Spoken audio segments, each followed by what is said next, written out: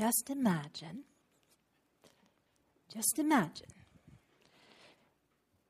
just suppose for the last year, a whole year, since the 1st of November last year, you have been working on something really special.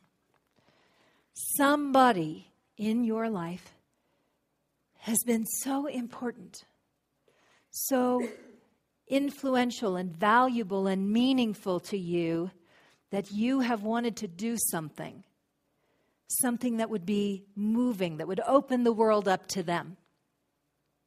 And for a whole year you've been planning it, and it seems like every day you've done something toward making this gift just right. You worked hard. You put not only your money into it, but more importantly, your heart and your soul, your thoughtfulness and your intention. You did every single day something to get ready for this moment. And on this day, when you're going to give this gift, everything had to be perfect. You chose the right place, the right time. You helped this person arrive in the right way. And when they came to meet you for this exchange, you had their full attention, their full open heart, and they were completely ready for whatever was coming. And you held in your hand the gift that you had to offer and reached out to your beloved who said, "No, thank you."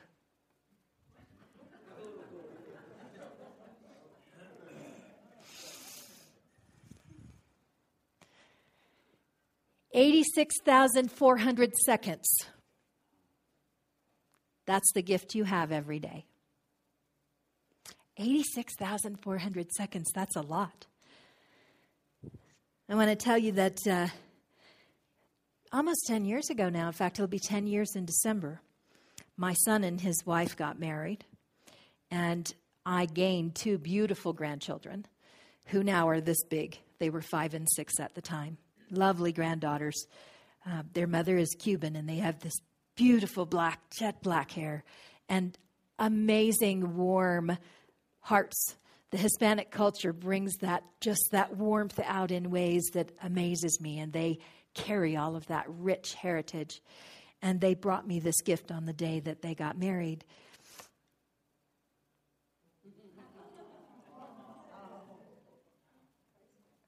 Yeah. The best gift ever. We are given a gift every day, a gift of possibility. And some lessons, some lessons are short.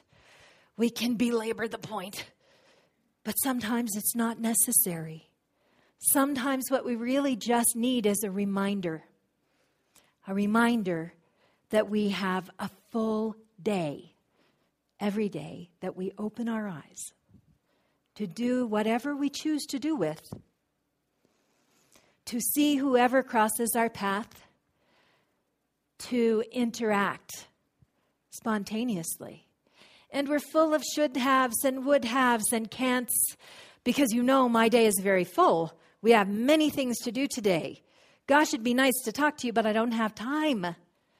I have all these things that have to be finished by the end of today. I have somewhere important I have to get to. In 10 years, wherever it was you had to get to is not going to matter very much. Whatever it is that was so important that you couldn't stop is not going to matter very much. What will matter is who you interacted with, who you risked loving, who you invested and opened your heart to. And all day long, people come and offer you their heart. People you know well and people you've never met.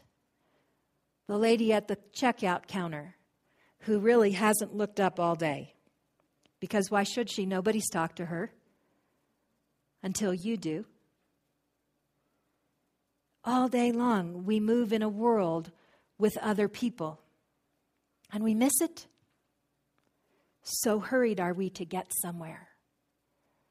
So as we start our month of gratitude, I want you to look around.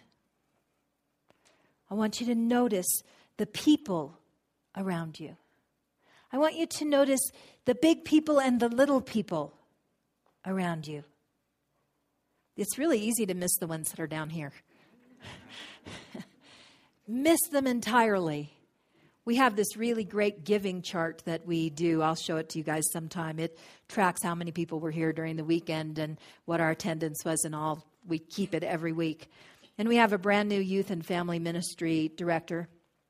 And I passed this chart out during the staff meeting this week, and he said, "Do you think you have room to put one more column on here?" I said, "Well, probably. Why?" And he said, "Because you're not counting your children."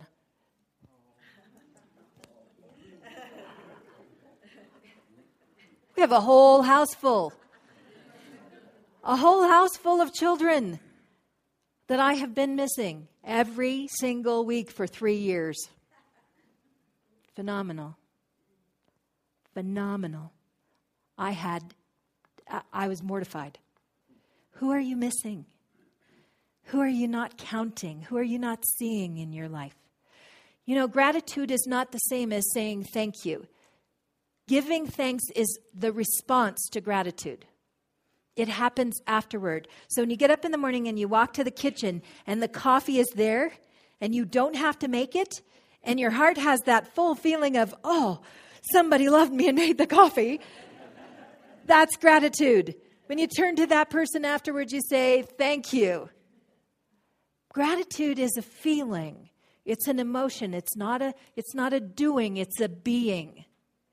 When we're filled with gratitude, it is a response to something or someone. And if we rush through life so fast that we don't look at each other, we miss moment after moment after moment of gratitude opportunity. And it matters because science is telling us remarkable things about what gratitude does. What we're learning is, and have learned and have proven, this is powerful. You want to remember this. Gratitude and fear cannot exist in the same brain space together. So what are you going to do when you're afraid? Figure out what you're thankful for, right? Cannot have both of them at the same time. We are not capable of it. Best solution to fear I ever heard in my life. They cannot exist in the same space. If you spent all day being grateful, you would never be afraid. How powerful is that? Gratitude changes the rhythm of your heart, especially if your heart is skipping. Gratitude will bring your heart back into balance. Science, not speculation. Gratitude will make your food digest better. Science, not speculation. Causes your circulation to circulate better.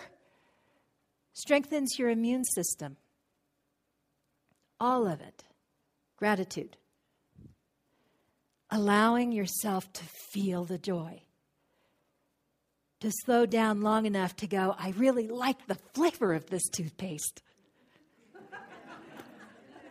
How exciting is that? Do you remember when you were little and you would go, oh, Mom, please, can I have this toothpaste? And how exciting it was.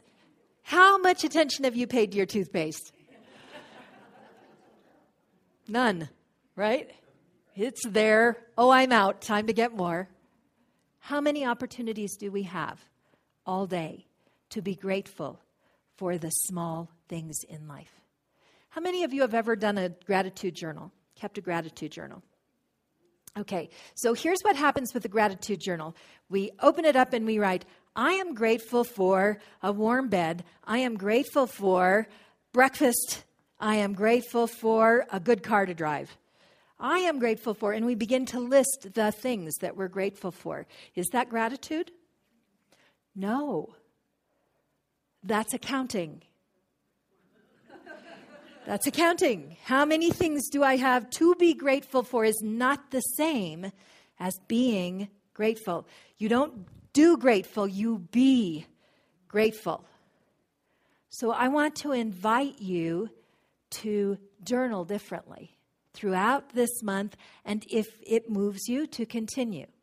I want to invite you to get up in the morning and receive your life with gratitude, because the whole universe has moved to give you this day. The sun has risen, the birds have sung. Maybe if you're lucky, there's coffee on. There's toothpaste in the cabinet. There are many things that have come perfectly in place. So before you get up and jump into your busy, busy life, I want you to use 60 of your 86,400 seconds to feel gratitude. What does it feel like in your body? Where do you notice it? Makes you breathe bigger, doesn't it?